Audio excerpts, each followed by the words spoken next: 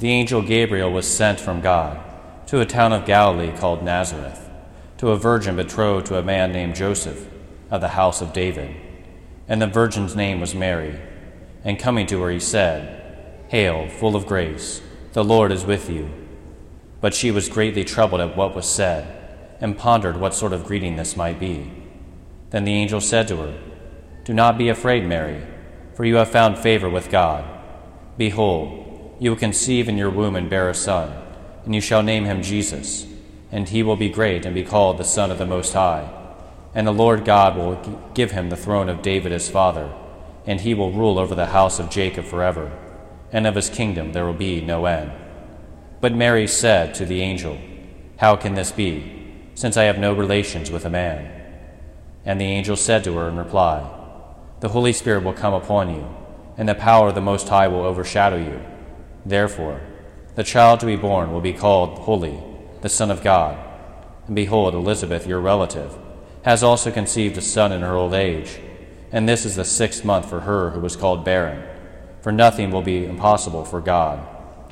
Mary said, "Behold, I am the handmaid of the Lord. May it be done to me according to your word." Then the angel departed from her. The Gospel of the Lord. Praise to you, Lord Jesus Christ.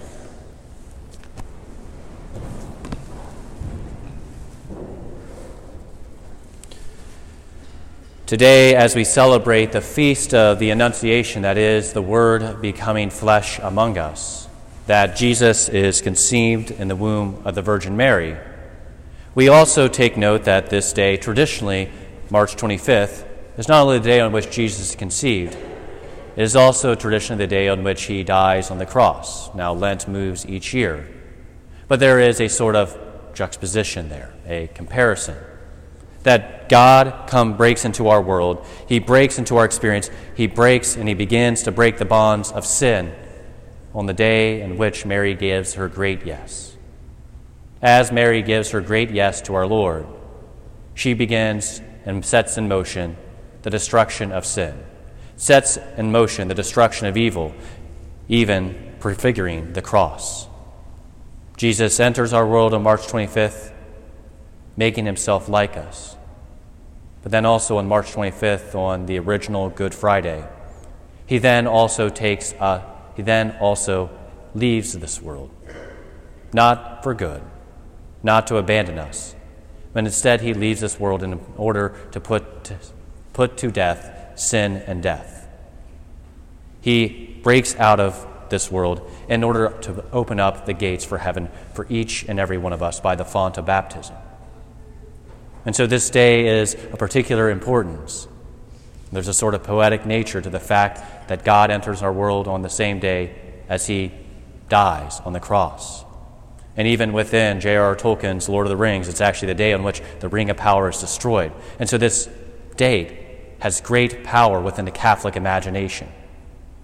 This date is so fundamentally important for us to recognize that Jesus became like one of us, that he even became a child in the womb of a mother, became like one of us that he was raised in a family, he became like one of us that he grew up, experienced work as a carpenter, experienced the death of a parent and his father, Joseph, but then also experienced the pain and suffering that all of us can experience at different points in our lives, and ultimately experiences the experience that all of us will one day have to face, which is our own death. And so this day is a reminder that God breaks into our experience. Whatever you experience, he has experienced.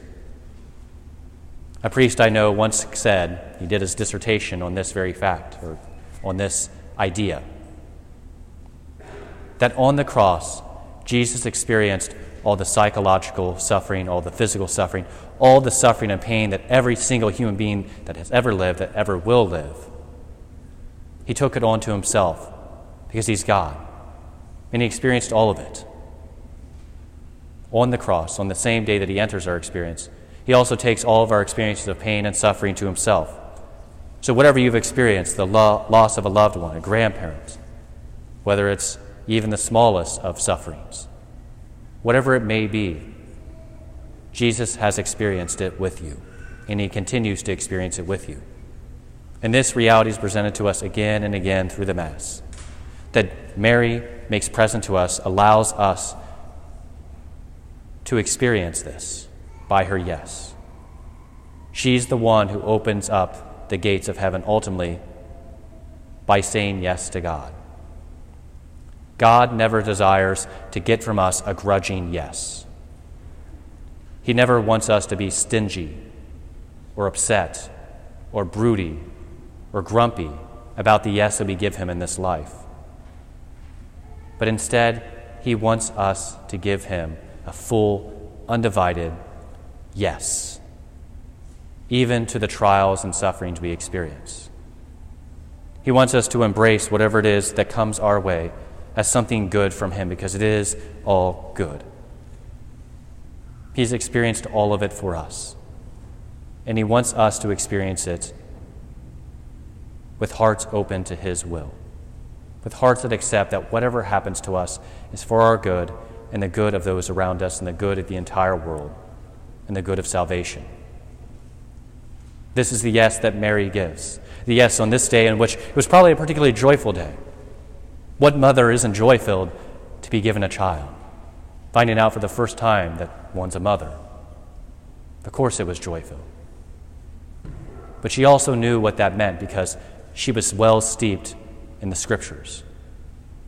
And she knew that the Messiah was coming into the world. Then the image that we have at the back of the church, the Pietà, was also what came next. That would one day come, that her son, the one that she was joyful to have incarnate in her womb, will one day die for the sins of Israel, the sins of his people, the sins of the entire world. She said that yes for you, for me. She willingly gives her son to you. So walk hand in hand with Mary the rest of this Lent. Walk hand in hand with her. Whether you're a kindergartner, first grader, second grader, seventh or eighth grader, you can comfort her along her journey to the cross. Comfort her, stand by her as St. John stands by her at the cross. Allow yourself to be sad with her.